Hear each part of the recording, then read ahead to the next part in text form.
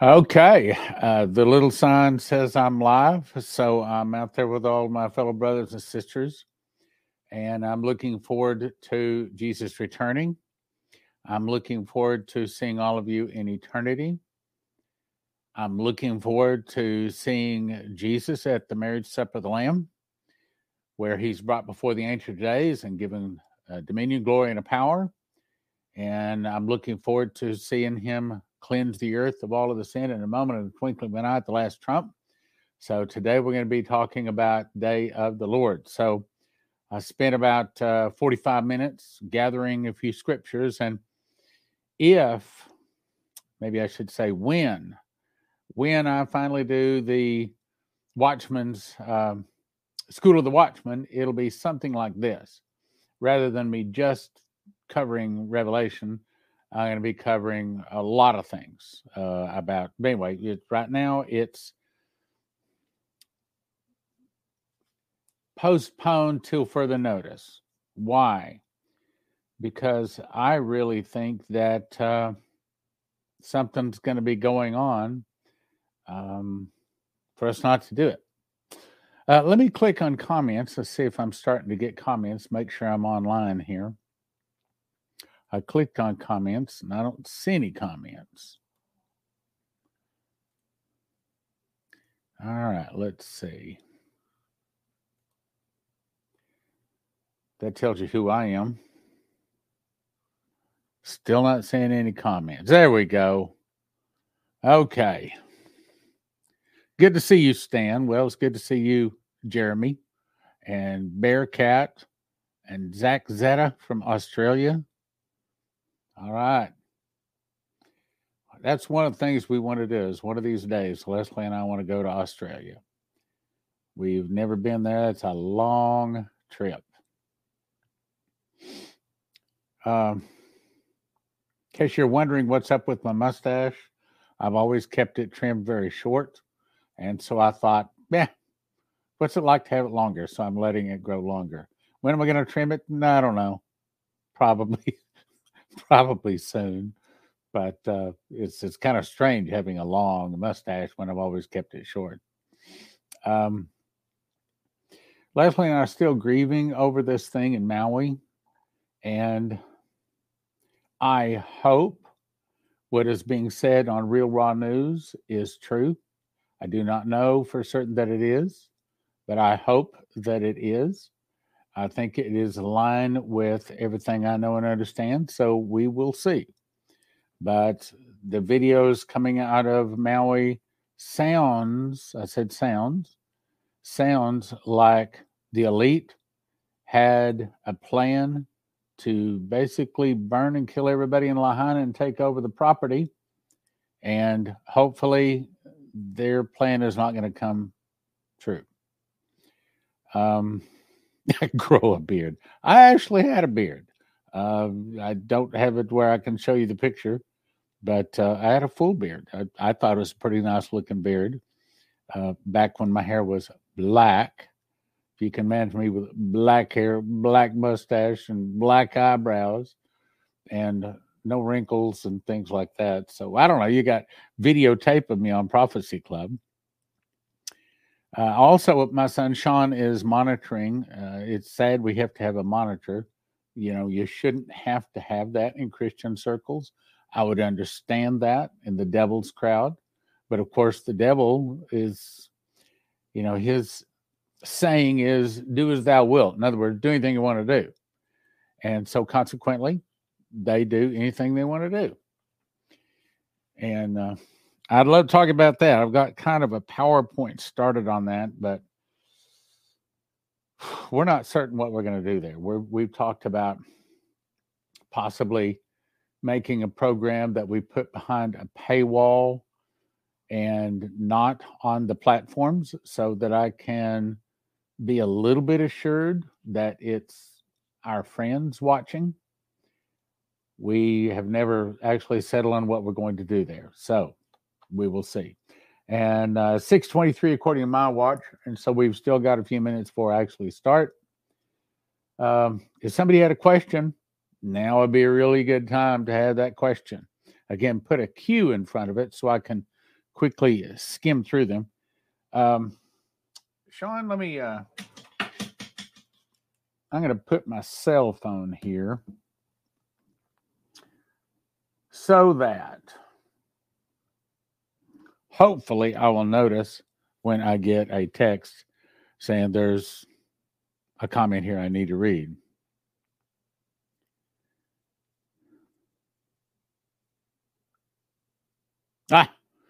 Yes, happy birthday. You know, my dad died at 49, so here I am about to touch 70. So I'm real happy that. My mom died at like 76. So I don't think I don't think I'm going anytime soon. Still got to go to Israel, find and present oil to Israel.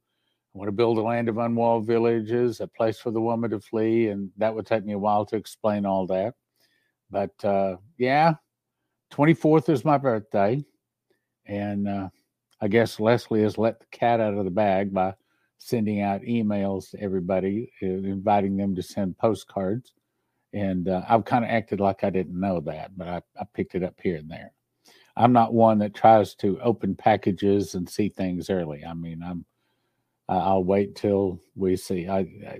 I'll be happy if I can keep from crying when I see all the people that have driven and flown and come from such faraway places to come to my birthday party. I would be greatly honored and greatly blessed. But we will see. We will see. We will see what happens. Tonight we're going to be covering Day of the Lord. I only threw this together in like about the last 45 minutes, and I didn't even get a program made today, but I think I now know what I'm going to make the program on. Sometimes, as soon as I know what the topic is, then it doesn't take long to put it together. But I read through typically 50 to 75 emails, and each one of those emails, many of them have a link. And then I have to go over, and sometimes they ask me to watch a 2-hour video, and I can't give it that much time. You got to send a time code and tell me what I'm watching, because there's been times where I watched one 30 minutes all the way through, and I thought, well, what was I supposed to see? And I don't know. I didn't catch the point you were trying to make.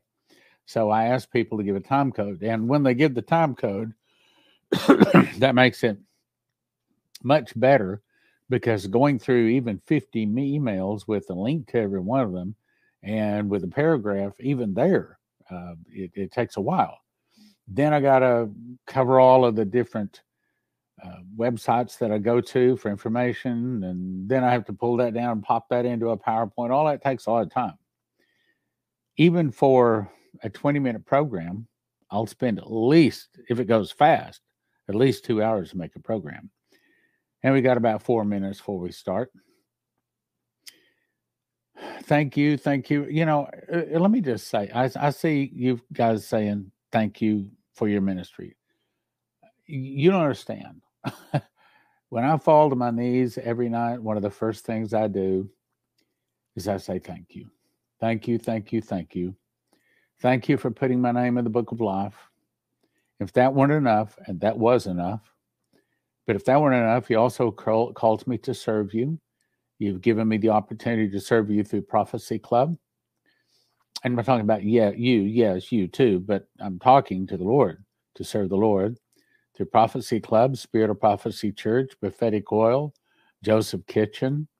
So, I mean, I'm overblessed, just like the angel visited Dimitri Dude on October 31st. I believe it would see, now let me think now, that would have been 1989. October 31, 1989. The angel came to Dimitri, and he had a message for Dimitri and his family and for Michael. And he also had a message for me. Part of the message was, he said, you tell Stan that if he will do what God has put on his heart to do, he will bless him more than he ever thought possible. So in that I have so many friends and so many ministries and many different ways that I can serve, I'm blessed. I'm overblessed. I'm humbled. It's probably going to be very difficult for me not to just be blubbering, crying at my birthday party to see how many people would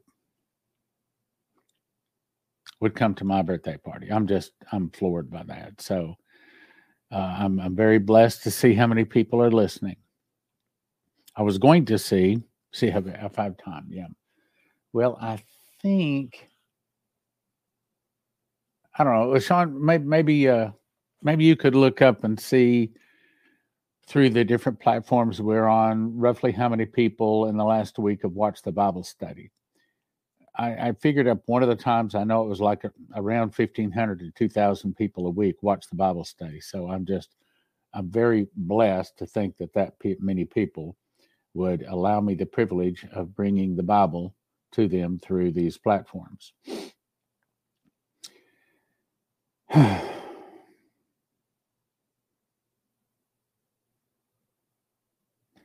You guys make me want to cry.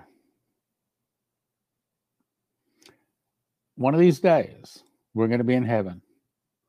One of these days, we're going to spend eternity together, and we are going to be eternally blessed. And I look forward to the time we get to see each other in our glorified body with all of our crowns, our mantles, our rewards, and I will be greatly blessed. Greatly blessed. Greatly blessed. Paducah, Kentucky. Hey, how come that one popped up on the screen? I don't know how that happened. I've never seen that before. I'm just here to teach the Bible. Okay, it's 6:30. Let's get started. This shirt is making me itch. I probably will wind up scratching the whole night. Anyway, first of all, Lord, we say great and marvelous. Truly, thank you, thank you, thank you, thank you, thank you, thank you for all of the wonderful things you've done. Great and marvelous are the works, Lord God Almighty. Just and true are thy ways, thou King of saints. Who shall not fear thee, O Lord, and glorify thy name? For thou only art holy. For all nations shall come and worship before thee when thy judgments are made manifest. When they see you roll the heavens back like a scroll, when they see the darkness of eternity enter into time, and they see you on the white horse, and they see you with the breath of your nostrils brandish your sword, and it hits the earth, and it burns up all of the sin in a moment, in the twinkling of an eye at the last trump. And we all get our trophies, our glorified body, our crowns, our mantles, our rewards, all in the twinkling of an eye. When we look back from eternity, looking back on time, and we see all you have done, we're going to cast our crowns at your feet, saying, thou art worthy, O Lord, to receive glory and honor and power. For thou hast created all things, and for thy pleasure they are and were created. And we thank you that you've written our name in the book of life. We thank you that you have opened our eyes and helped us to see the truth of you and your word. Wisdom and might are yours. You changeth the times and seasons, removeth kings and setteth up kings. You giveth wisdom to the wise and knowledge to them that know understanding. You revealeth the deep and secret things. You knoweth what is in the darkness, and light dwelleth with you. And Lord, we ask you to show us the deep and secret things. Help us to know. Help us to understand. Help us to have revelation from you to understand this last day, the day of the Lord that we're researching tonight. In Jesus' name, amen. Okay, so I've got some scriptures prepared. If I did it right, we will see. And share screen. There's probably a faster way to do it, but I don't know how to do it. Maybe I can figure it out next week. Anyway, if you have your Bible, you can try to flip and catch us. This one, we're going to flip pretty quick through this one. We're going to start Revelation 17:10.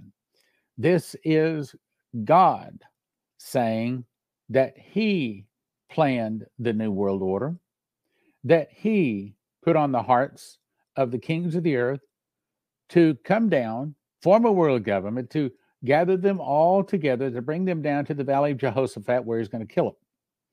This is God's plan. New World Order? It's not the devil's plan. It's God's plan. God's plan to destroy them at the day of the Lord. The 10 horns which thou sawest are 10 kings, which received no power as yet, but received power as kings 1 hour, meaning 1 7-year period with the beast. These have one mind, and shall give their power and strength unto the beast. Now let's skip down right here. For God hath put in their hearts to fill his will, and to agree, and to give their kingdom unto the beast until the words of God shall be fulfilled. Meaning, it's God's idea to bring them down to destroy them at the Battle of Armageddon. Now, let's jump over to Ezekiel 38. This is the most famous verses talking about the day of the Lord. And it says, And the word of the Lord came to me, saying, Son of man, set thy face against Gog, the land of Magog, the chief prince of Meshech and Tubal, and prophesy against him. Meshech is, I believe, is 2 word changes from Moscow, and Tubal is 3 word changes to the modern city of Tobolsk, which is, I understand, been a long time since I've researched this, but like the 3rd most popular city or populous city in Russia. If there's one thing prophecy students all agree on, Ezekiel 38 and 39 is talking about the Russians and all her buddies coming down to attack Israel and being destroyed. That's what we're researching tonight. It's called the Day of the Lord, and it is literally less than 24 hours. Verse 2, Son of man, set thy face against Gog, the Magog, the chief prince of Meshech and Tubal, and prophesy against him. That ain't good when God prophesies against him. And say, Thus saith the Lord God, Behold, I'm against thee, O Gog, the chief prince of Meshech and Tubal, and I will turn thee back and put hooks in thy jaws. Now, you see that word, put hooks in their jaws? Well, I'm not covering it tonight, but when Leslie had that vision and God showed her where the oil flows underneath the nation of Israel, it's in the shape of a hook. And I believe that when massive amounts of oil are found in Israel, that is going to be the hook in the Russians' jaw and all of her buddies, the hook to bring them down to attack Israel. I think what will happen is when the massive amounts of oil, the massive amounts of high pressure oil are discovered, the wells of all the surrounding nations, from Russia all around to Iraq, Iran, Saudi Arabia, all of them will begin to lower the wellhead pressures and go dry. And by Armageddon, they will be dry. And about the only place in the Middle East you can get oil will be Israel. And I believe that is the hook in the jaw that brings the Russians down to attack Israel. Even Dmitry was told it's not that they want to, God makes them. How does God make them? Oil. I will turn thee back, and I'll put hooks in thy jaws, and I will bring thee forth in all thy armies, horses and horsemen, all of them clothed with all sorts of armor, even a great company with bucklers and shields, all of them handling swords. Persia, that would be today Iran, Ethiopia, Libya with them, all of them shield and helmet. Gomer, that's Turkey, and all these bands in the house of Togarmah, of the north quarters, and all the bands and many people with thee. Be thou prepared, and prepare for thyself, thou and all that company that are assembled with thee, and be thou a guard unto them. And I didn't think that was going to let me change there, so I have to go here. Okay. After many days shalt thou be visited in the latter years. So there is no question. This is unfulfilled Bible prophecy. In the latter years, thou shalt come into the land that is brought back from the sword, and is gathered out of many people. Now, right now, not all of the Jews have returned to Israel, but that's one of the things I want to do is when we hit oil in Israel, I want to buy an airline, didn't say an airplane, an airline, and I want to fly Christians and Jews from around the world back to Israel. I say back to because many times that'll be the first time they've been there. Anyway, gathered in many people against the mountains of Israel, which have been always waste, but it is brought forth out of the nations, and they shall dwell safely, all of them. So it's in a time that Israel is dwelling safely. Why? Well, part of it is because I think that there was a war before this, where Israel gets back all over the land. The land is from the Euphrates all the way over to the Nile River, and that includes most of, and maybe even all of, Saudi Arabia. Let's go on. Thou shalt ascend and come like a storm. Thou shalt be like a cloud to cover the land, thou and all thy bands and many people with thee. Thus saith the Lord God, it shall come to pass that at the same time shall things come into thy mind, thou shalt think an evil thought. In other words, as Russia is getting ready to attack Israel, they also get another thought to go and attack a second place. Now, where's the second place? That's the unwalled villages. Now, I'm about to tell you something that I don't talk about too often. And thou shalt say, I'll go up to the land of unwalled villages. Where is that? I will go to them that are at rest, that dwell safely, all of them dwelling without walls and having neither bars nor gates, to take a spoil, to take a prey, to turn thine hand upon the desolate places that are now inhabited, and upon the people that are gathered out of the nations which have gotten cattle and goods that dwell in the midst of the land. Who's that? Not Israel. It's not the Jews. If you go to Israel and you order a steak, it's about as thick as bacon. I mean, they eat a lot of lamb. They don't eat much beef. So who is this? One of the things I want to do is when we hit oil in Israel, by the way, when I say that, I have to give a disclaimer. We cannot guarantee we're ever going to get money, drill for, or hit oil in Israel. When we hit oil in Israel, what I want to do is go to Israel and say, I want to make a deal with you. I will give you a larger percentage of what you're entitled to for this oil. In exchange, I want a couple of things. And I probably need to start listing them. And I'm not going to cover all of them I've got in my heart. But I'm going to say one of them is I want a place to bring Christians and Jews back from around the world. I want to fly them back. Now, here's the deal. I will pay for them to be flown back. You vet the Jews. You decide who comes in. That's your problem. Once their foot hits the ground, they're your problem.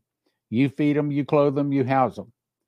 I'll vet the Christians, meaning this is what I'm going to ask them. They might say no, but I'm going to ask them. You let me and our team, which you might be on, in other words, you might be one of those people that will volunteer or maybe in a paid position, sit in a room or online and talk to people and decide whether they're really a Christian, whether they really get to go. Anyway, then the Christians, what we'll do is fly the Christians back. And then we'll put them into the land of unwalled villages.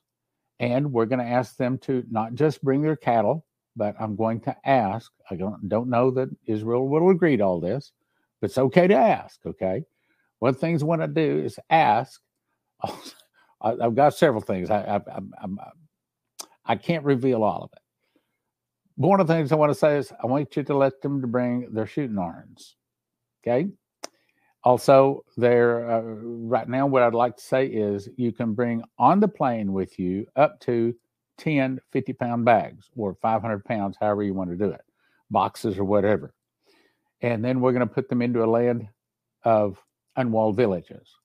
And when I talked to Maurice Sklar one day, he did not even know that I was interested in doing this.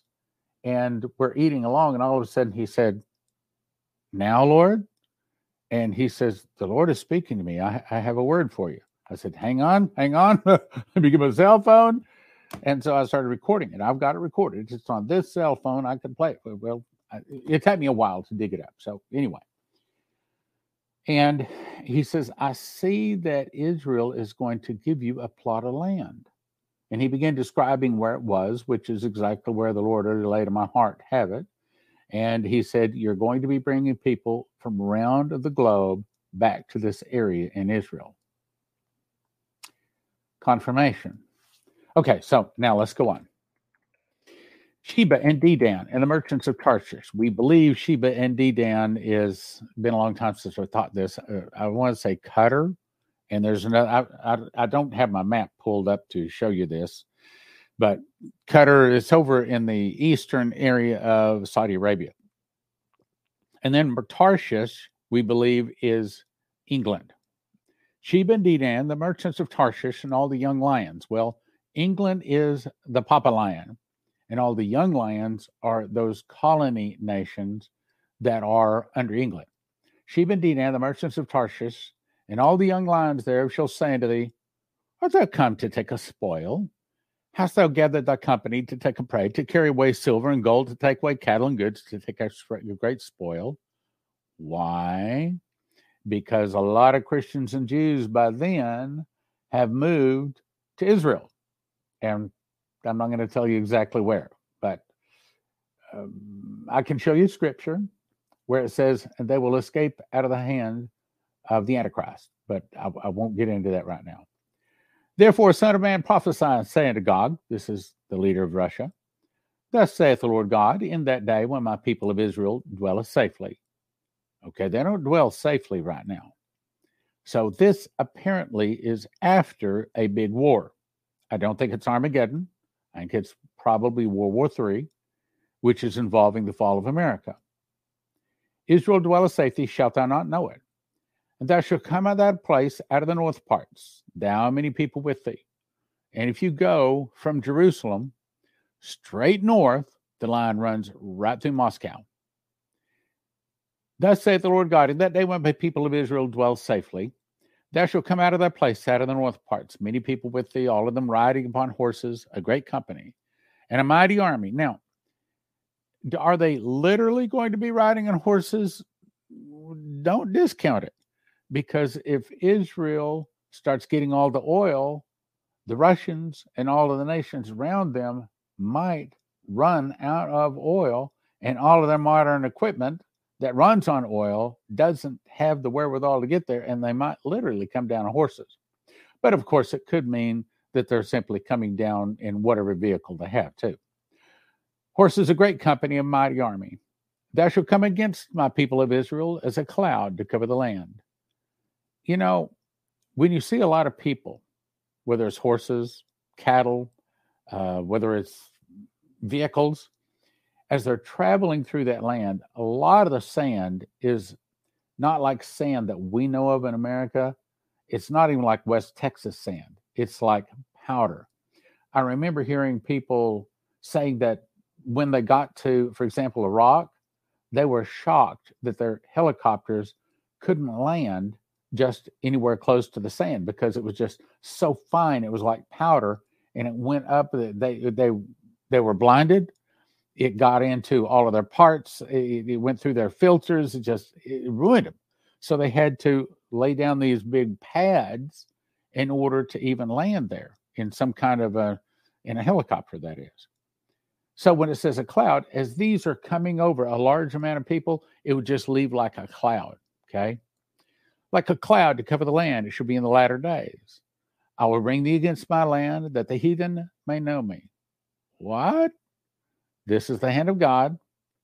Bring in the Russians, which at that time are the leaders of the world. Remember what Dmitry was told. Following America will start with an internal revolution in America started by the communists. Some of the people will start fighting against the government. The government will be busy with their internal problems. Then from the oceans, Russia, Cuba, Nicaragua, Central America, Mexico, and 2 other countries will attack and defeat America in one day, in 1 hour, so great riches will come to naught. Then God will raise up China, Japan, and many of the nations. They will go against the Russians. They'll defeat the Russians. But here it is.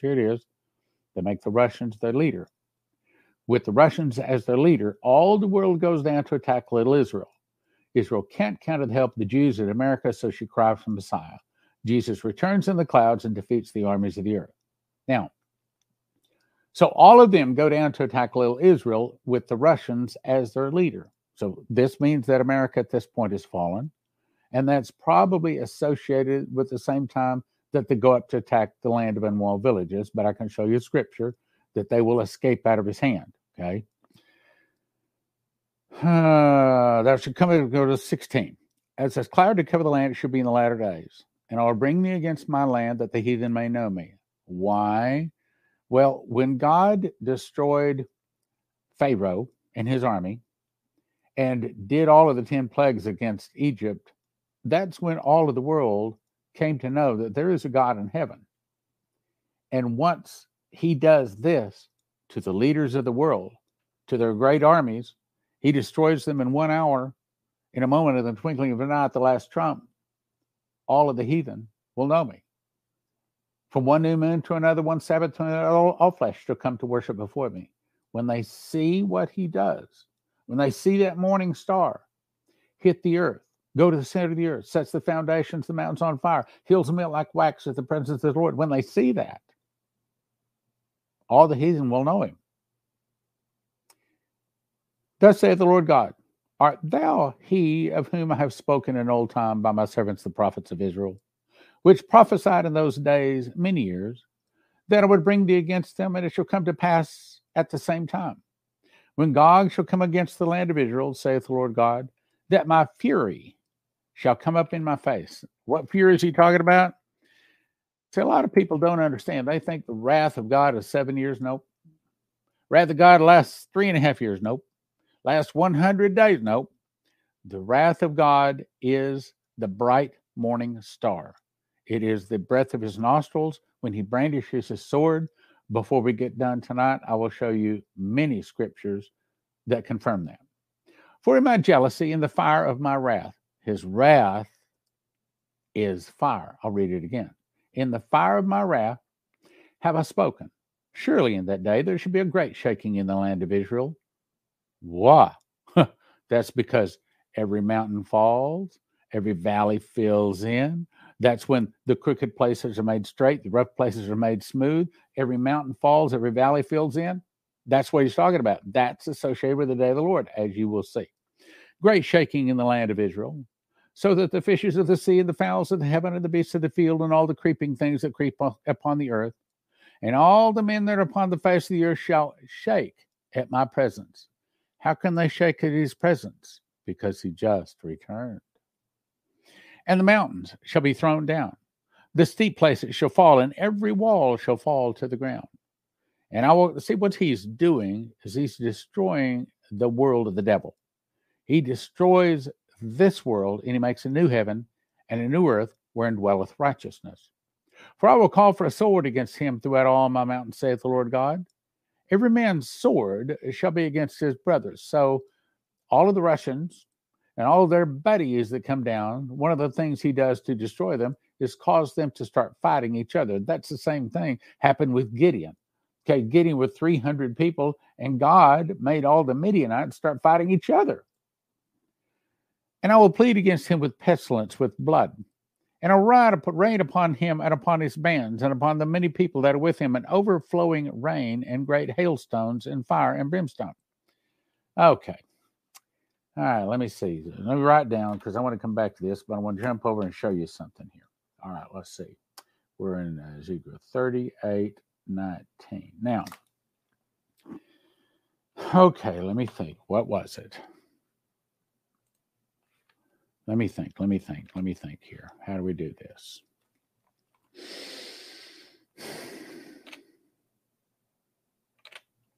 Flood. I'm going to search for the word flood. I want to find the version. Oops, hang on. It likes me to do this. I want to find this one. Now, this is one of the more misunderstood scriptures in all of prophecy. And after 62 weeks shall the Messiah be cut off, not for himself, and for the people of the prince that shall come and shall destroy the city and the sanctuary, and the end thereof shall be with a flood. See, that flood there is the same flood. It's talking about, it's not a flood of water, it's a flood of fire. Meaning, in the middle of the tribulation, middle of these 70 weeks, which is 490 years, Messiah is going to be cut off, and he was. Then it says, and the people of the prince, we believe that to be the Antichrist, shall come to destroy the city, that would be Jerusalem, and the sanctuary, and the end thereof shall be with a flood. And under the end of the war, desolations are determined. Okay, now let me jump back here. And take me a minute to do it, but it's worth the pause here. Ezekiel 38:19. All right, now we're back. Now, what he's saying with a flood, right here, that's the flood. So consequently, a lot of people misunderstand that verse. But if you think back in 70 AD, a lot of people say, oh, yeah, well, it already happened in 70 AD. No, it didn't. There was no flood. Israel is a desert. Jerusalem is a desert. And history did not record any kind of a flood anytime near the time when the Romans sacked Jerusalem back in 70 AD. This flood is talking about this, an overflowing rain, great hailstorm, fire, and brimstone. So there's an overflowing flood of fire. That's the great morning star, the bright morning star. Thus will I magnify myself and sanctify myself. See there again. He does all of this to show everybody who he is and his power and his holiness.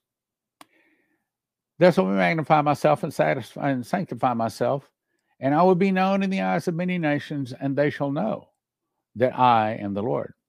Therefore, thou son of man, prophesy against Gog, and say, Thus saith the Lord God, Behold, I'm against thee, O Gog, the chief prince of Meshech and Tubal, the chief prince of Russia. That's basically what he's saying. I will turn thee back, and I will leave but a sixth part of thee. And I will cause thee to come up from the north parts, and bring thee down upon the mountains of Israel. And I will smite thy bow out of the left hand, and I will cause thine arrows to fall out of the right hand. Now, are they really fighting with bows and arrows? Well, they might be, but it's probably referring to modern weapons, meaning when they come down to attack Israel, there's another scripture that says, even though the whole world comes down to attack Israel, they will not be successful. Israel will never, ever lose another war. They will never be kicked out of the land again. Thou shalt fall upon the mountains of Israel, thou and all thy bands, and the people that is with thee. And I will give thee the ravenous birds of every sort. I'm going to show you that in Revelation in a second. And to the beasts of the field to be devoured. Thou shalt fall upon the open field, for I have spoken it, the Lord God. I shall send a fire on Magog, that would be the morning star, and among them that dwells carelessly in the isles, and they shall know that I am the Lord. So will I make my holy name known. That's the third time he said that. My holy name known in the midst of the people of Israel. And I will not let them pollute my holy name anymore. And the heathen shall know that I am the Lord, the Holy One of Israel. Behold, it is come, and it is done. See those words, it is done? That's straight out of Revelation. The seventh vial says, it is done. And I heard a great voice out of the temple from the throne saying, it is done. Another place it says, and the kingdoms of this world have become the kingdoms of our Lord and his Christ, and he shall reign forever and ever. Let's go on, though. And it is done. I will not let them pollute my holy name anymore. Holy One of Israel, it is done. Saith the Lord God, this is the day whereof I have spoken. And they that dwell in the cities of Israel shall go forth and shall set on fire and burn the weapons, both the shields and the bucklers, the bows and the arrows, hand staves and the spurs, and spears, and they shall burn them with fire 7 years. Now, if you don't understand who the how do I say this? The nations are, then you might get this out of context.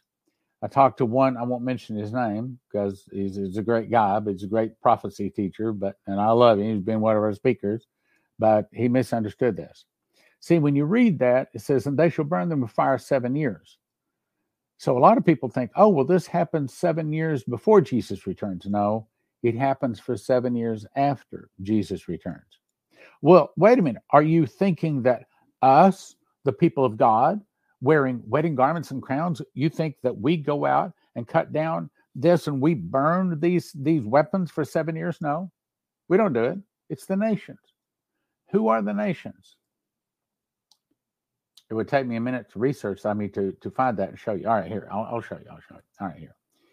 Ezekiel 39:9 now, 39:9. Okay, I'm looking at my chart to pull it up. Revelation, that's not it. Okay, nations here. I'll just search for nations. Wrong button. Now, I know there's 33 and a lot of them here. I can show you. Show verse list. Now, we're looking for the ones in Revelation. So let's skip way down to Revelation. Nations. See, I memorized Revelation now almost 6 years ago. The nations. There's several of them here. That's not what I want. Okay. And the nations of them that are saved shall walk in the light of it. And the kings of the earth do bring their glory and honor into it. The nations are the people that did not take the mark of the beast, but they didn't receive Jesus either. So because they didn't take the mark of the beast, they're not tossed into the lake burning with brimstone. But they didn't receive Jesus, so their name is not in the book of life. Those are those that is qualified, and those that are saved, and that's not talking about us. Talk about saved from the wrath to come. Those are saved shall walk in the light of it. So this saved is not talking about people that have their name in the book of life. It's talking about people that were saved from the wrath, but they don't get eternal life. At the end of the 1,000 years, then Satan is loosed out of his prison, goes out to deceive the nations, which are in the four quarters of the earth, Gog and Magog. They gathered them to battle, the number of whom was as the sand of the sea. And they went upon the breadth of the earth and compassed the camp of the saints about in the beloved city. And fire came down from God out of heaven, devoured them. Boom. That's the nations. So they are people that are still on the earth that did not receive Jesus, but they did not accept, but they didn't take the mark either. All right, let me skip on down. Let me show you a better one. Here we go. This is the tree of life. And in the midst of the street of it, and on either side of the river was the tree of life, which bare 12 manner of fruits, yielded her food each month. And the leaves of the tree were for the healing of the nations. That's not talking about us. We don't need any healing. We never hunger again, never thirst again, never die again. He's wiped away all tears from our eyes. We are in a glorified body. That's the nations he's talking about. All right, now let's go back. Okay, that was Ezekiel 39:9. Boom. Okay, here we are. Back again. Hope it's not getting too deep for you here. This is the kind of stuff we will cover in our School of the Watchman. Okay, so start here. And the handstaves of the spears, and they shall burn them with fire 7 years, so that they take no wood out of the field, neither cut down any out of the forest, for they shall burn the weapons of the fire with fire, and they shall spoil them that spoil them, and rob those that rob them, saith the Lord God. And it shall come to pass in that day that I will give unto Gog a place there of graves in Israel, the valley of the passengers on the east of the sea. And it shall stop the noses of the passengers. Why? Because there's so many people killed. Remember, the blood rises to horse battles by the space of 1,600 furlongs, about 216 miles. That's a lot of dead people. And so there's a stink in that area for a long time. Stops the noses of the passengers. And there they shall bury Gog and all of his multitude, and they shall call it the valley of Hamon Gog. And 7 months shall the house of Israel be burying of them, that they may cleanse the land. Yea, all the people of the land shall bury them, and shall be unto them a renown the day that I shall be glorified, saith the Lord God. And they shall sever out men of continual employment, passing through the land to bury the passengers, those that remain on the face of the earth, to cleanse it. After the end of 7 months shall they search, and the passengers that pass through the land, when he seeth the bone, he shall set up a sign by it till the buriers have buried it in the valley of Hamon Gog. And also the name of the city is Hamanah. Thus shall they cleanse the land. And thou, son of man, thus saith the Lord God, speak unto every feathered fowl. Remember this, because I'm going to show you this in Revelation in just a second. Speak unto every feathered fowl and all the beasts of the field. Assemble yourselves together and come. Gather yourselves together unto my sacrifice, that I do sacrifice for you, even a great sacrifice on the mountains of Israel, that you may eat flesh and drink blood, that you may eat the flesh of mighty. I'm going to show you the same words in Revelation in just a second, remember. And drink the blood of the princes of the earth, and of rams and lambs and goats and bullocks, all of them fatlings of Bashan. And you shall eat fat till you be full, and drink blood till you be drunken of my sacrifice, which I have sacrificed for you. Thus you should be filled at my table with horses and chariots, with mighty men, with all men of war, saith the Lord God. And I will set my glory among the heathen, and all the heathen shall see my judgment. Who's the heathen? That's not us. That's the nations. Okay? The heathen shall see my judgment that I have executed in my hand, that I have laid upon them. So the house of Israel shall know that I am the Lord, their God, from that day forward. And the heathen shall know that the house of Israel went into captivity for their iniquity, because they trespassed against me. Therefore hid my face from them, and gave them into the hands of their enemies. So fell they all by the sword.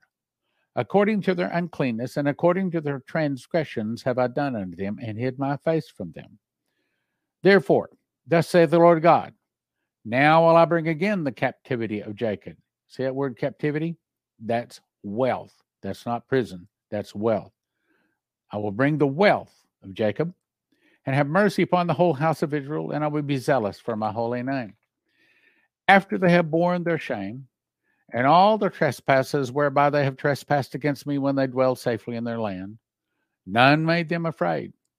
When I have brought them again from people and gathered them out of their enemies' lands, and I'm sanctified in them in the sight of many nations, here comes something real big. Then shall ye know that I am the Lord their God. What? When I have brought them again from the people and gathered them out of their enemies' lands. To where? The land of unwalled villages. Do you see? I'm sanctified in them in the sight of many nations. Then shall they know that I am the Lord their God, which caused them to be led into captivity. They'll understand. Okay, they'll get it. Among the heathen, but I have gathered them unto their own land. Now look carefully. And have left none of them any more there. That means by the time Armageddon is completed, or shortly after, every Jew on the planet will go to Jerusalem, to Israel. Neither will I hide my face any more from them, for I have poured out my spirit upon the house of Israel, saith the Lord God. All right, now, I'm going to jump to Joel 1:5. We'll get to Revelation in a minute. I'm moving fast because I've got lots to cover. Awake ye, this is talking to Israel. Awake ye, drunkards, and weep and howl, all ye drinkers of wine, because of the new wine, for it is cut off from your mouth. New wine is the wine that makes you drunk. For a nation is come upon my land, strong, Russia, without number, whose teeth are as the teeth of a lion, and he hath the cheek teeth of a great lion. So yeah, England's involved with that. And he hath laid my vine waste, and barked my fig tree. He hath made it clean bare. Hang on just a second.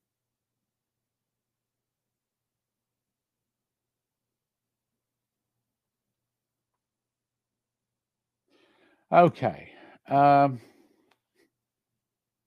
He says I have a few questions.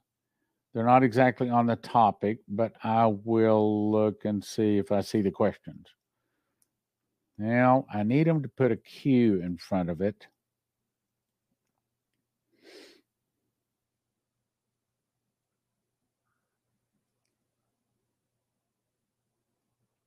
Yes, our church is in Plano. If you can visit Spirit of Prophecy Church in Plano, Texas, right across from Whataburger, that'd be wonderful. On the corner of Park and K, Sunday mornings, 9:30. All right, let me go on. I'll continue with this. They need to put a Q in front of it so I can quickly find their question. Anyway, a nation's come up, verse 6, a nation's come upon my land, strong and without number, whose teeth are as the teeth of a lion. He hath the cheek teeth of a great lion. He hath laid my vine waste and barked my fig tree. In other words, they have destroyed Israel. They've not let Israel cherish or flourish as they should have. He hath made it clean bare and cast it away, and the branches thereof are made white. Let me in like a virgin girdled with sackcloth for the husband of her youth. I'm going to skip to 10. The field is wasted. The land mourneth, the corn is wasted, the new wine is dried up, the oil languisheth. And this is not going where I wanted it to go. Okay, let me jump down to 15. Alas, for the day of the Lord is at hand, and as a destruction from the Almighty shall it come. Verse 17, the seed is rotten in their clods. In other words, when this comes, mankind is pretty close to extinct. There's not many people left. I think it's Isaiah says few men are left. Let me skip. Okay, I'm going to go on to chapter 2, verse 1. Blow the trumpet in Zion. Sound an alarm in my holy mountain. Let all the inhabitants of the land tremble, for the day of the Lord cometh, for it is nigh at hand. Now, the day of the Lord is literally less than 24 hours. It is the last day, the day when the seventh trumpet sounds, the day when the seventh seal is opened, and the day when the seventh vial is poured out into the air. All of those all stop and happen on the last day. A day of darkness, a day of gloominess, clouds, and thick darkness. See, now, a lot of people think, well, the day that Jesus returns, that's going to be a nice, bright, sunny day, right? You know, with white cumulus clouds. No, it's not. Because darkness is eternity. When eternity enters into time, heaven rolls back like a scroll. So when it says a day of darkness, that's eternity entering the time. You go back and you look in Genesis, and it describes eternity as darkness. And then time started when let there be light. Light started time. Before time, there was eternity. So eternity enters in, and that's what it's saying. So a day of darkness and gloominess, a day of clouds and thick darkness, that's Jesus returning in darkness, but he is bright, okay? As the morning spread upon the mountains, a great people and strong, there's not been the like. In other words, this is the Russians and all of his Luciferian army, all of the fallen ones, all of the Nephilim, all of the high technology. Lucifer is bringing everything he can to destroy Jesus. And of course, he loses. Desperately, he loses. A great people and strong. This is Lucifer, okay? There hath not been the like, neither shall there be any more after it, even to the years of many generations. A fire devours before them. Sean noticed this. My son's doing a little research on the Maui fire, because we are seeing some cars that are so totally melted. It's a wood fire only burns at about 450 degrees, but aluminum melts at like 1200 degrees. You can't melt aluminum with a wood fire. And so we're seeing some cars that have the aluminum alloy wheels melted. And that tells me that it's high technology. It's not a wood fire, okay?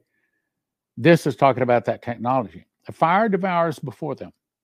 Behind them a flame burns, and the land is as the Garden of Eden before them, and behind them a desolate wilderness, kind of like you see in Maui today. Yea, and nothing shall escape them, meaning they have that technology today. And the appearance of them is the appearance of horses. Okay, I know what a horse is, but what's the next part? As horses and as horsemen, so shall they run. Now, is that saying that's just a man on the horse?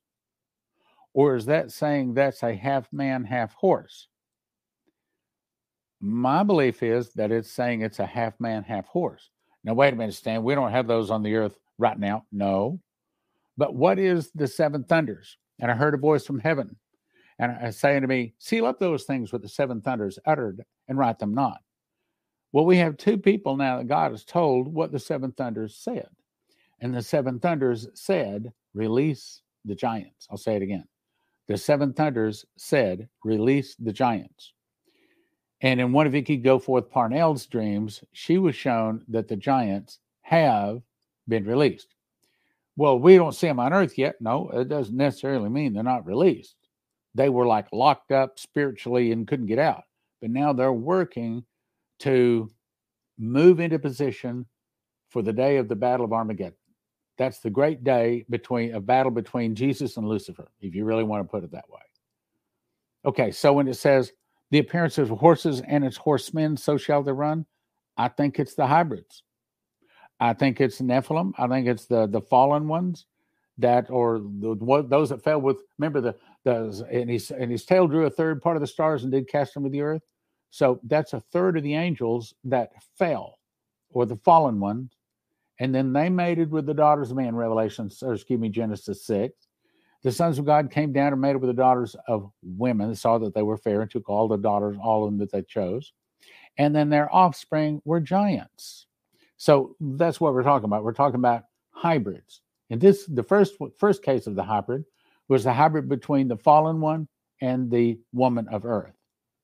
But if you go back into Genesis 6 and you really read it, you go back into the Hebrew, you discover that they were doing a lot of that. That's the real reason God brought the flood. It's not just that they were sinning, but all the earth and their DNA strand had been complicated. And that's the reason he chose Noah, because he was perfect in his generations. In other words, he was perfect in his genetic code. His DNA was one of the few that hadn't been messed up. So what we're talking about here is DNA sequencing. What are they talking about right now? They're talking about melding man with computers. They're saying, I saw just the other day, somebody sent me a link and said the perfect way the World Economic Forum wants babies to be born, it was just born in this glass egg-looking clear thing. Anyway, let's go on. Like the noise of chariots on the tops of mountains shall they leap, like the noise of a flame of fire that devoured the stubble, as a strong people set in battle array. Before their face the people shall be much pained. All faces shall gather blackness. I think that's because the sun gets 7 times hotter, Isaiah 30, verse 26. And when it gets 7 times hotter, it releases rays that we've never had on earth, and it turns all skin on earth black. One. They shall run like mighty men. Why? Because they're hybrids. These are supermen. These are super soldiers. They shall run like mighty men. They shall climb the wall like men of war. They shall march every one his ways, and they shall not break their ranks. In other words, these guys do as they're told. Why? They are controlled. Vicky Goforth Parnell saw that they're controlled by a large machine. With one of the Nephilim, with one of the fallen ones. Okay, so we got, in pecking order, we got Lucifer, we got the fallen ones, we got the Nephilim, and then we've got the hybrids, and then we got the sinners on earth, okay? Neither one shall thrust another. They shall walk every one in his path. And when they fall on a sword, they shall not be wounded. How do you do that? Either they have a coating on the outside of them, the sword won't go through. I don't believe that. I think the sword enters to them. They pull the sword out. Had another guy that had a dream. Actually, I think I've got 2 people that had a similar dream. Said he saw one of the Nephilim, was like a giant, was like 7 or 8 foot tall and built like a gorilla. And he said that he could smell like a wolf, okay, see in the dark, run like a deer. And that's what he's talking about. They could run on the wall, fall on a sword and not be wounded. He said the only way you could kill him was a headshot from a high-powered rifle.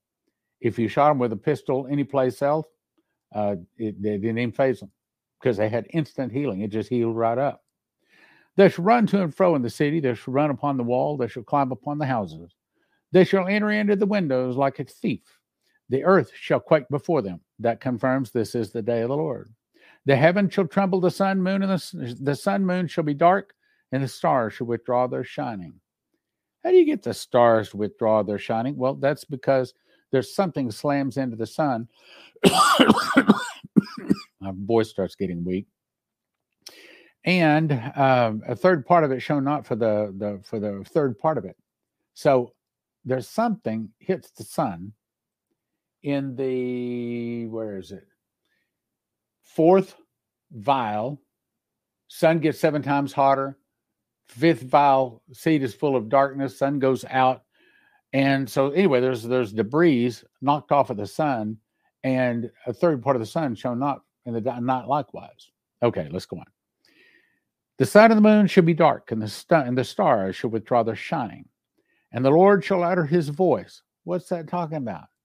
Well, all right, let me write this down. We got to come back to this. Day of the Lord. Okay, we're in Joel 2:11. Joel 2:11. Let's go to 1 Thessalonians 4:16. I keep forgetting. I got to. 1 Thessalonians 4:16. Here we go. Lord himself shall descend from heaven with a shout. What's the shout? That's the shout. Shout in the voice of the archangel with the trumpet of God, and the dead shall cry of Christ shall rise first. Now let's go back to Joel 2:11. Okay. So the Lord shall utter his voice. There you go. Same thing, day of the Lord. His voice before the army. For his camp is very great, for he is strong to executeth his word. For the day of the Lord is great and very terrible, and who can abide it? Therefore, also now, saith the Lord, turn ye even unto me with all your heart, with fasting, with weeping, and with mourning. Rend your heart, and not your garments. Turn unto the Lord your God, for he is gracious and merciful and slow to anger. What's going on? This is the last few days, the last few moments before Jesus returns. This is their last chance to get saved. For he is gracious and merciful and slow to anger and of great kindness, and repenteth him of the evil. Who knoweth if he will return and repent and leave a blessing behind him, even a meat offering and a drink offering unto the Lord your God? Blow the trumpet in Zion. This is telling the Jews, the people of Israel, really the people of the world, but for sure the people of Israel, what to do if they want to survive this. Blow the trumpet in Zion. That means literally. Sanctify a fast. Call a solemn assembly. Gather the people. Sanctify the congregation. Assemble the elders. Gather the children and those that suck the breasts. Let the bridegroom go forth out of his chamber and the bride out of her closet. Let the priests and the ministers of the Lord weep between the porch and the altar, and let them say, spare thy people, O Lord. Okay, now verse 18. Then will the Lord be zealous for his land and pity his people. Yea, the Lord will answer and say unto his people, behold, I will send you corn. Okay, verse 20. I'll remove far off from you the northern army, and will drive him into a land barren and desolate. Remember, he said he'd leave but a sixth part of it. With his face toward the east sea, and his hinder part toward the utmost sea, and his stink shall come up, and his ill savor shall come up, because he hath done great things. Let me skip on here. Be glad then, children of Zion, and rejoice in the Lord your God, for he has given you the former rain moderately, and he shall cause for you to come down the former rain and the latter rain in the first month, meaning a double portion. We believe it'll be a sevenfold portion. And the floor shall be full of wheat, and the fats shall overflow with new wine and oil. That's talking about, let's go to the next verse then. Let's go to the next area here. Oops. Got to push this here, right? Yeah, okay, here we go. All right, now let's jump to Psalms. In my distress, I called upon the Lord and cried to my God. He heard my voice out of his temple, and my cry came. No, I want to go ahead and jump over to Revelation here. Hang on. There's Revelation right there. Okay. That's not what I want, though. Whoops. Okay, Revelation 19:11. There, that's where I want. Okay. So now I'm going to show you the same thing in Revelation. And I saw heaven opened, and behold, a white horse. Now, this is Jesus returning for the battle of Armageddon. And he that sat upon him is called Faithful and True, and in righteousness he doth judge and make war. That's what he's doing. He's returning in righteousness to make war.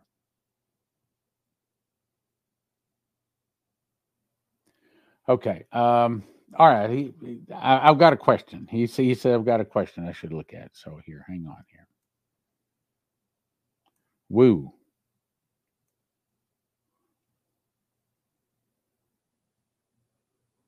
Okay.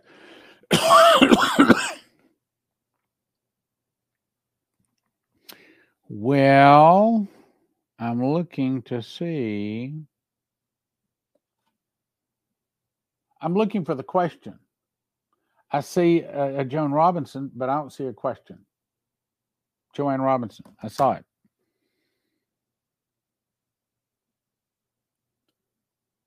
Maybe there's another post. Question. Okay. Did the last days start after Jesus was crucified?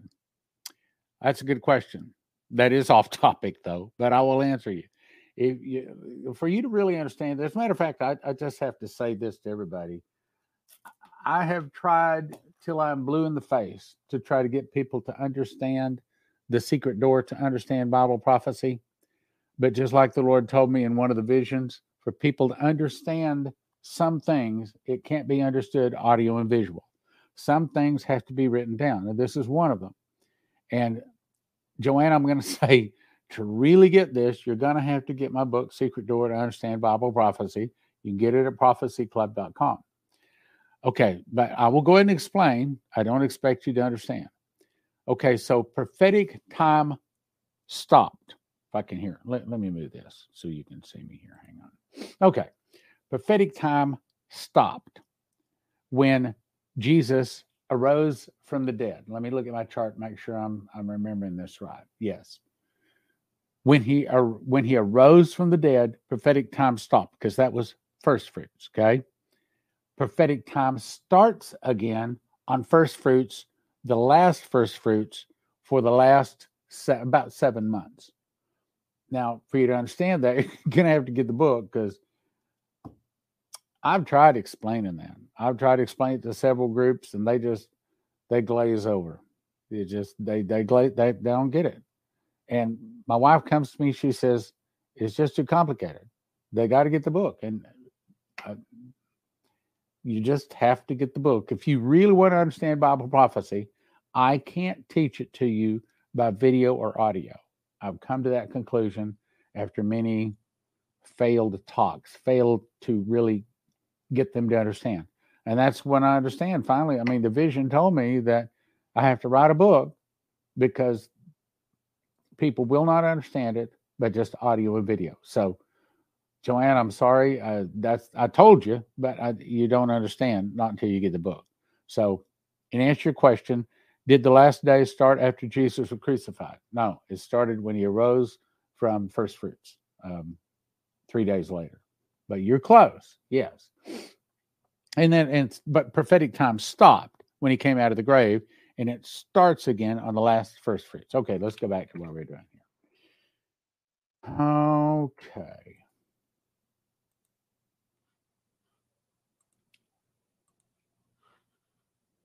Back to there. Okay, I'll start again. And I saw heaven opened, and behold, a white horse. And he that sat upon him is called Faithful and True. And in righteousness he doth judge and make war. His eyes were as a flame of fire, and his head were many crowns, and he had a name written which no man knew but he himself. He was clothed in a vesture dipped in, by the way, his own blood. It doesn't say that, but it would take me a while to show you that, but that's what it is. Vesture dipped in blood, and his name is called the Word of God. The armies which are in heaven, that's us, that's me and you, okay? Armies among the other armies too, but we're among them. The armies in heaven followed him on white horses, clothed them finely in white and clean. And out of his mouth goeth a sharp sword, that's the morning star, because Jesus is the bright morning star. A sharp sword that with it he should smite the nations. Now, let me talk just a second. You remember the two witnesses. It says, and these are my two witnesses. I shall give power to my two witnesses, they shall prophesy 1,260 days, clothed in sackcloth. These are the two candlesticks, and the two olive trees and two candlesticks stand before the God of the earth. If any man hurt them, fire proceedeth out of their mouth and devoureth their enemies. If any man hurt them, he must in this manner be killed. That's the morning star. It's also talked about in another place. And he that overcometh and keepeth my works to the end, the same will I give power over the nations. And he shall rule them with the rod of iron, as the vessels of the potter, they shall be broken to pieces, even as I received of my Father. And he shall be broken to shivers, even as I received of my Father, and I will give him the morning star. So those that keep his works all the way to the end and see the Antichrist, I believe, those are the overcomers, and they can get the morning star. The two witnesses had the morning star, and Jesus is the bright morning star. Does that make sense? All right, so that's what he's talking about.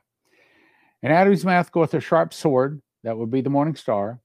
He should smite the nations, and he shall rule them with a rod of iron. And what does that mean? It means that on the last Feast of Trumpets, they are told, the nations, the ones that didn't receive the mark of the beast, but they didn't receive Jesus either.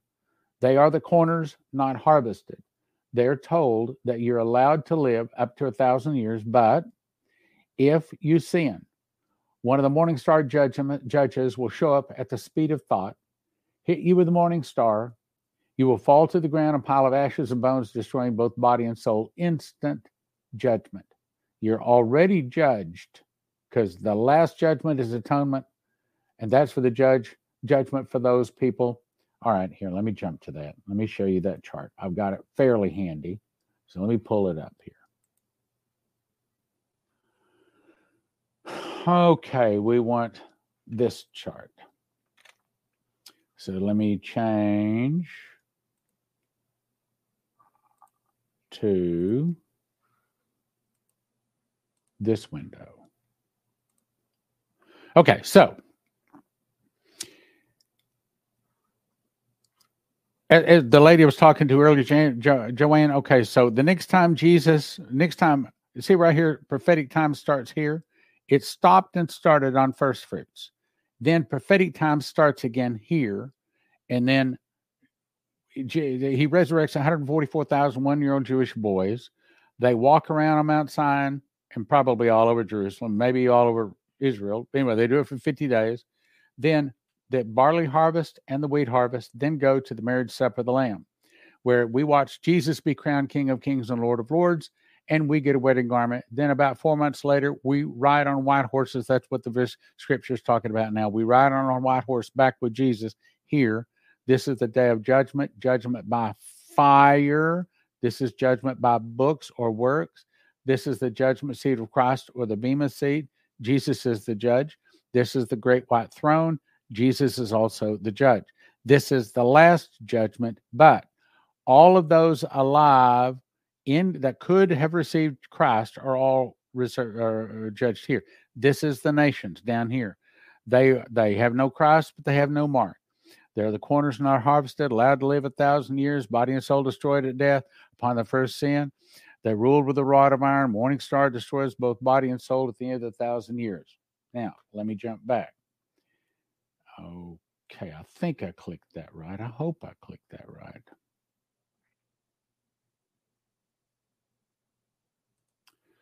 Okay, now I click here and here and here and there. Now we're back. Okay. All right, let me back up. Verse 14. And the armies which are in heaven followed him on white horses, clothed in fine linen, white and clean. Out of his mouth goeth a sharp sword, that with it he should smite the nations. He shall rule them with a rod of iron, and he treadeth the winepress and the fierceness and the wrath of Almighty God.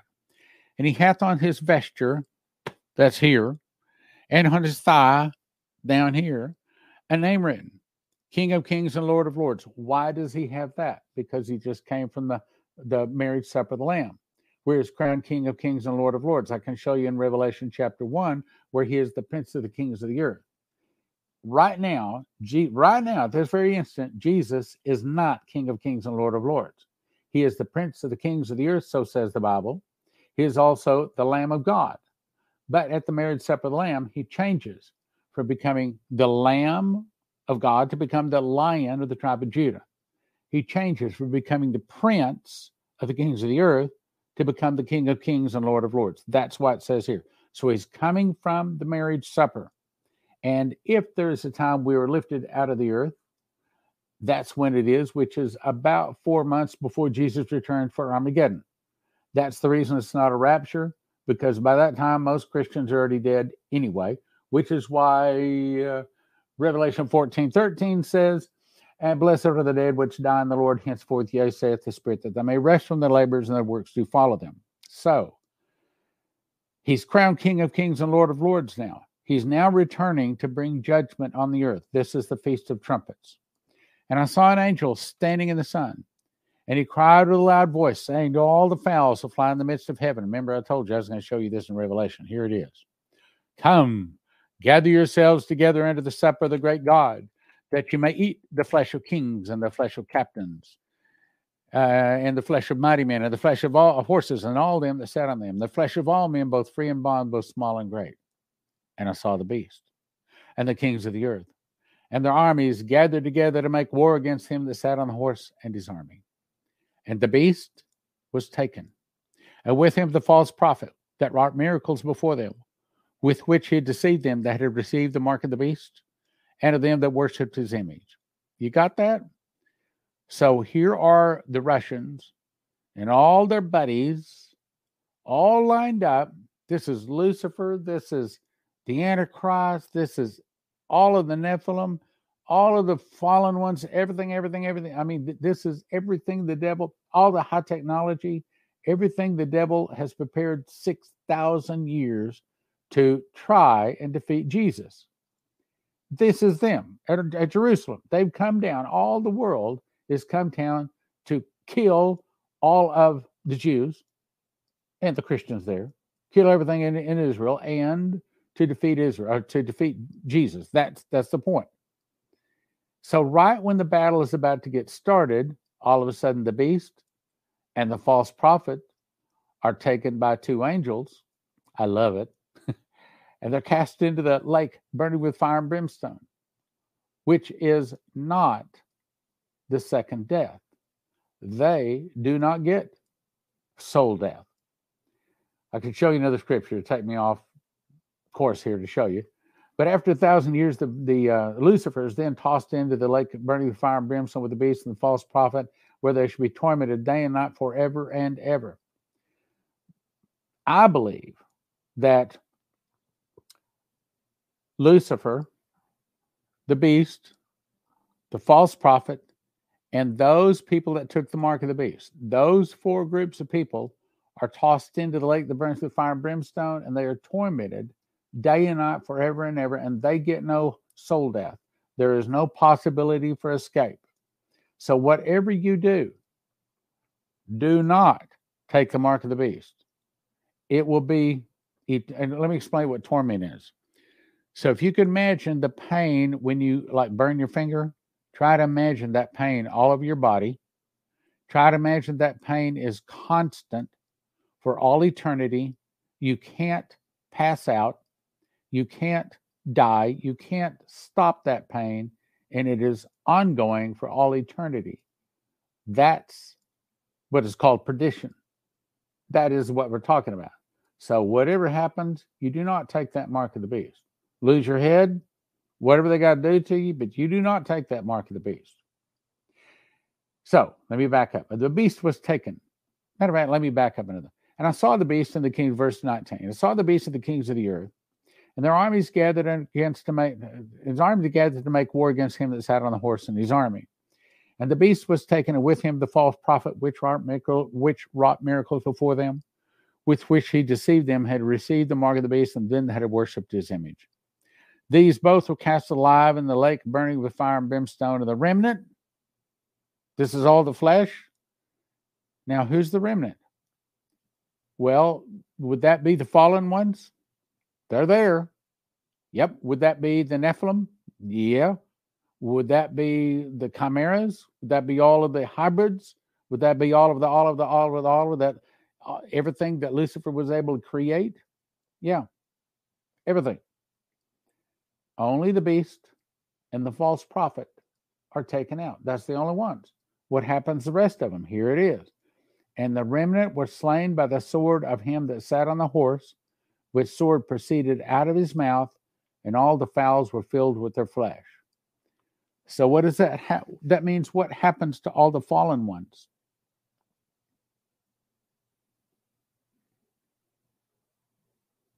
They're taken. They're burned. That's the way I read it.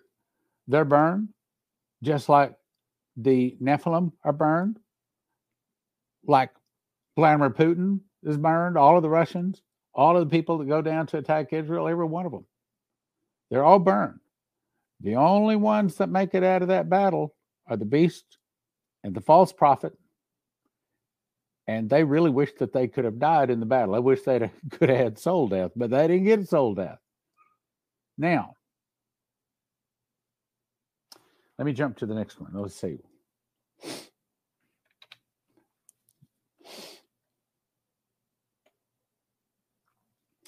Let's jump to Psalm. How are we doing on time? Oh, man, we're about done. Okay. Psalm 18:6. I cried unto the Lord, and I cried to my God, and he heard my voice out of his temple, and my cry came before him, even into his ears. The earth shook and trembled. The foundations also of the hills moved and were shaken because of his wrath. So we're talking about the same thing, day of the Lord here. There went up a smoke out of his nostrils, and fire out of his mouth devoured. Coals were kindled by it. He bowed the heavens. What's that? That's when the heavens roll back like a scroll. Also, and came down, and darkness was under his feet. Same thing the other scripture said. And he rode upon a cherub and did fly. Yea, he did fly upon the wings of the wind. What's the cherub? That's the white horse Jesus is on. He made darkness his secret place. His pavilion round about him were dark waters and thick clouds of the skies. And the brightness that was before him, his thick clouds passed, hailstones and coals of fire. And the Lord thundered in the heavens, and the highest gave his voice. There's that voice again, 1 Thessalonians 4:16. Hailstones and coals of fire. Yea, he sent out his arrows, the morning star. Remember from, I've got it here. Let me see if I can find it here. Hang on. For his lightning cometh out of the east and shineth even out of the west, so also shall the coming of the Son of Man be. That's what he's talking about. In other words, it's a light sword is what it is. Verse 13. And the Lord thundered in the heavens, and the highest gave his voice, hailstones and coals of fire. Yea, he sent out arrows. Okay, that's the morning star. And scattered them, and he shot out lightnings and discomfited them. Then the channels of waters were seen, and the fountains of the world were discovered at thy rebuke, O Lord, at the breath of thy nostrils. Okay, let's jump to another one now. Let's see. Yep. Psalm 97, the Lord reigneth. Okay, when does the Lord reign? Well, he reigns when he returns as King of Kings and Lord of Lords. But he is made King of Kings and Lord of Lords 4 months earlier at the marriage supper of the Lamb. Then he comes forth and serves us for 4 months. Then he comes as the righteous judge. The Lord reigneth. Let the earth rejoice. Let the multitude of isles be glad thereof. Clouds and darkness are round about him. Righteousness and judgment are the habitation of his throne. A fire goeth before him and burneth up its enemies round about. His lightnings enlighten the world. Now, I want you to look at that. His lightnings enlighten the world. What does that mean? I don't think that's just talking about the morning star burning up the tares. I think that when his light, his morning star, hits the earth, it goes to the center of the earth, sets the foundations, the mountains on fire, the hills melt like wax at the presence of the Lord, the presence of the Lord, the whole earth. The hills melt like water running down the steep place. The channels of the earth, as we just read, are seen. Channels of the waters, the channels of the sea are seen. In other words, when that morning star hits the earth, the sun at that time has been out by 72 hours, and it never relights again. At that point, Jesus literally becomes the light of the world. And in him, there is no darkness. That means that his light goes through everything. You won't be able to find darkness any place on the globe. You can do your hands like this, but there's not darkness inside because his light permeates everything. There is no darkness. There is no more night ever, ever, ever, ever, ever again. There's 24 hours. Of course, there's not 24 hours a day because there's no day and night. Everything is always glowing from his glory. His lightnings enlightened the world. Look at that again. That's really, really big. His lightnings enlightened the world. The earth saw and trembled. The hills melt like wax at the presence of the Lord, at the presence of the Lord of the whole earth. And the heavens declare his righteousness, and all the people see his what? Glow. All the earth glows. It glows from his glory. All right, let's see if I've got another one here.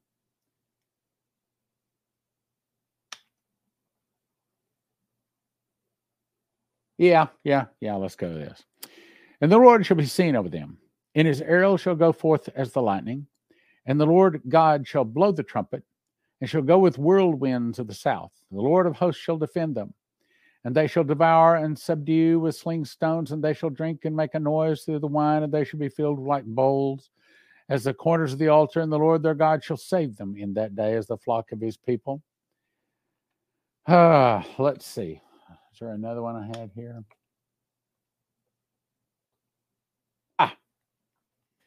I'm going to close with this one.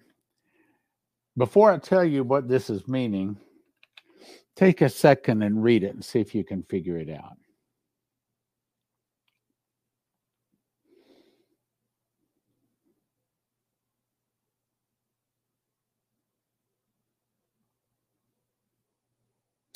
In answer to your question, yes, there is a P.O. box to donate. It's P.O. Box 750-234, Topeka, Kansas, 66675. Boy, it's been years since I've given that.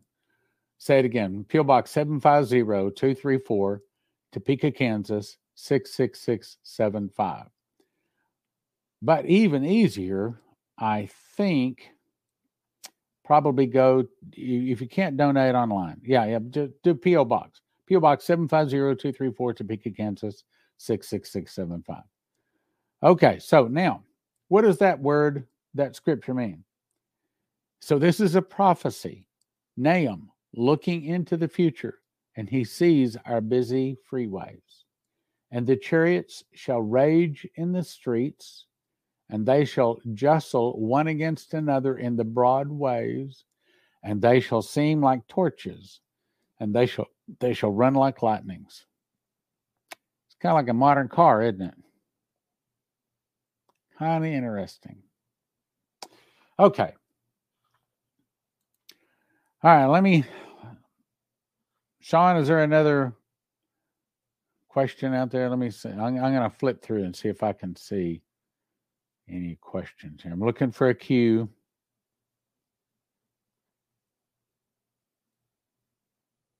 Thank you for your ministry. Thank you for supporting us. Thank you for your prayers. Which, by the way, I guess I should probably say, summertime is a really slow time, at least for our ministry. Maybe not other ministries. Our ministry is a really slow time. So if you could help, now would be a really, really good time. Not only that, but I got a birthday coming up, and I got a wife that wants to make it something special. And she keeps saying, don't look at the credit cards. But I caught a couple of the credit card balances today because the bookkeeper called me and she says, are you aware of this? No, I'm not aware of that. So there's been some extra expenses for my birthday party. And so if you are inclined to help me there, that would be very, very nice. We're asking everybody, according to the dream given to Jason Meeks, that everybody become a member of Prophecy Club. And you do that by going to prophecyclub.com and click on become a member. Maybe there's some place here that you can click. I know by the time this is posted, it'll have a QR code at the bottom where you can join. But anyway, we ask you to on an automatic monthly gift, do $9.90 a month. That's not much. $9.90 a month. But when we get everybody doing that, that's enough to pull us through some hard times, which apparently are about to arrive, according to Jason and some other people. So, yes, if you could help us, if God has blessed you and you could help us, now would be a really good time. Hi from Sweden, Lawrenceburg, Kentucky. I missed the part in Dad's birthday. What day is it? August 24th. August 24th, 1953. August 24th. Hey, you know what? It's better than not. The thing about getting old is it's better than not. It's better than not getting old, right? Okay. What do you think about the revivals popping up everywhere? Well, Tara, I hope they're real. I mean, I do not believe that they are the end time revivals that we've been promised yet. I think that I'm not aware of a bunch of revivals popping up. So I'm happy to hear revivals are popping up. I'm happy to hear that. I want to see everybody get saved. But we'll see. We'll see.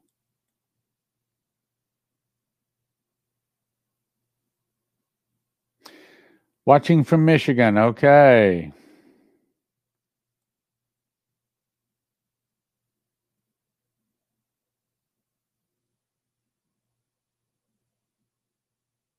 California.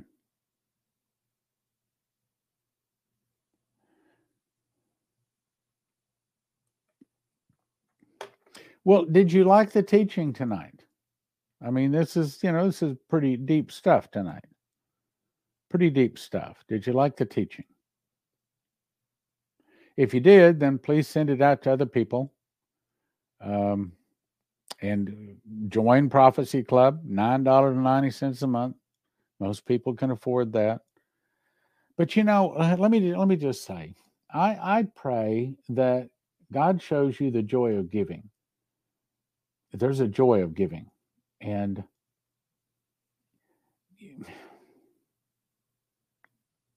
it is so good to,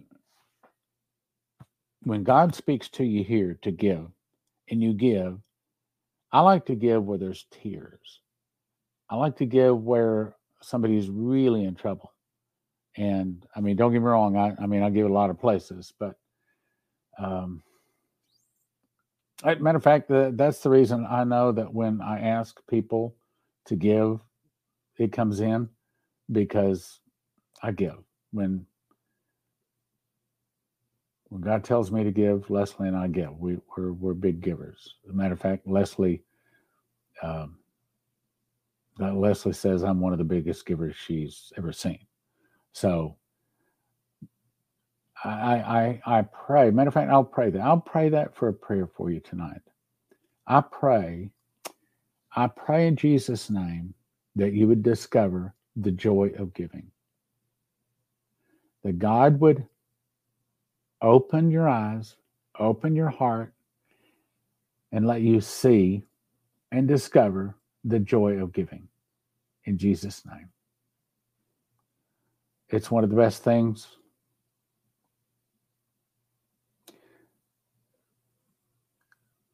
Some of the things, when I fall to my knees from my prayer closet every night, and I start with thank you almost every night, some of the things I thank him for is thank you for laying on my heart and helping me to memorize the book of Revelation. It's one of my greatest gifts that he's given me. Thank you for showing me people to give to. Thank you for my friends. Thank you for Spirit of Prophecy Church, for Prophecy Club, Prophetic Oil, for Joseph Kitchen. Thank you for all of our friends out there. I mean, thank you. Just thank you. I'll probably start blubbering at my birthday because I will be just so amazed that anybody would come to my birthday party, especially those people that get on a plane. And I'm hearing that there are some people that'll get on a plane. Some people will drive many hours to come to our birthday party, which, by the way, if you want to come, RSVP Leslie. How do you get a hold of Leslie? Well, I give out her email. I'll send you to traintheprophets.com. You can also look up Train the Prophets on YouTube.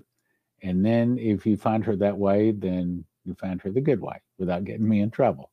Because I haven't asked her if I can give her email out to you. So yeah, Sean, I see him putting up there ways that people can give. Giving is when we give,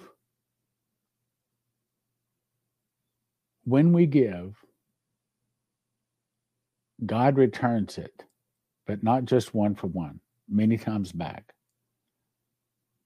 As a matter of fact, when I'm in a financial difficulty, I start wondering if my giving is lacking. Of course, Prophecy Club every summer, it's always a struggle. But I will say that this has been one of the best summers we've had. But it's still summertime. So anyway, just God bless you guys. I wish we could have these Bible studies face to face. I wish we could have, I guess that there's somewhere between 1,500 and 2,000 people watch the program, watch the Bible study each week. I'd love it if we all lived in the same city and we could all get together and fellowship and hug each other and have potluck dinners and love on each other and take care of each other and have Bible studies. And that's my heart. I wish we could do that. And we'll be able to do that in eternity. And apparently it's not too far off. So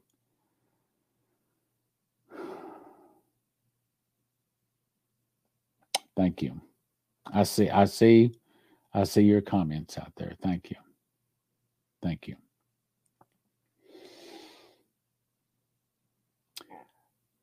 Okay, I see someone said something about Trump, his new campaign slogan. No, I hadn't heard about unify and win.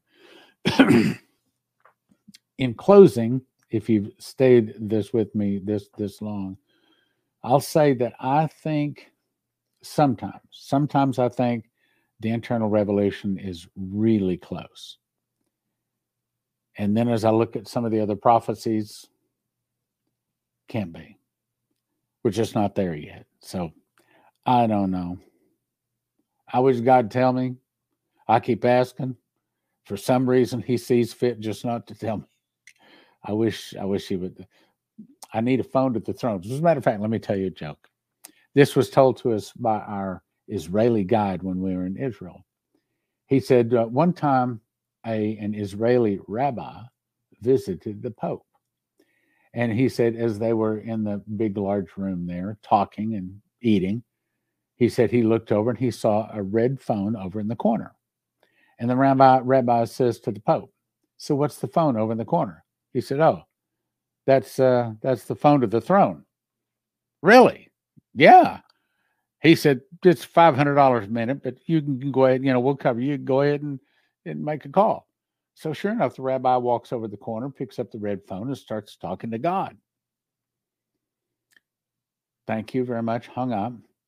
And about a year later, the Pope visited Jerusalem and visited the rabbi. Big room. Pope looks over and he sees a phone in the corner.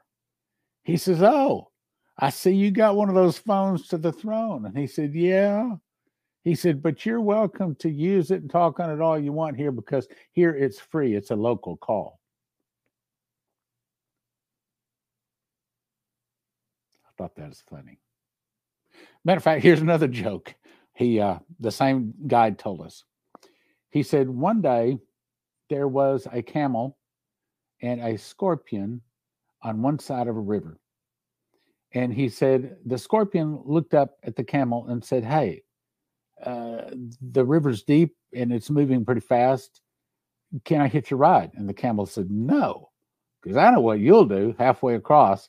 You'll sting me. He said, now why would I do that? He said, because if I sting you and kill you, then we both die. Yeah, okay. So the camel said, all right, hop on. Halfway across, sure enough, the scorpion stung him. The camel looked back and says, why did you do that? Now we're both going to die. And the scorpion said, it's the Middle East.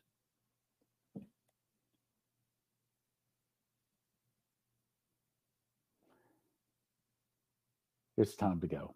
God bless all of you. Thank you, thank you, thank you. Oh, there's no Bible study next week.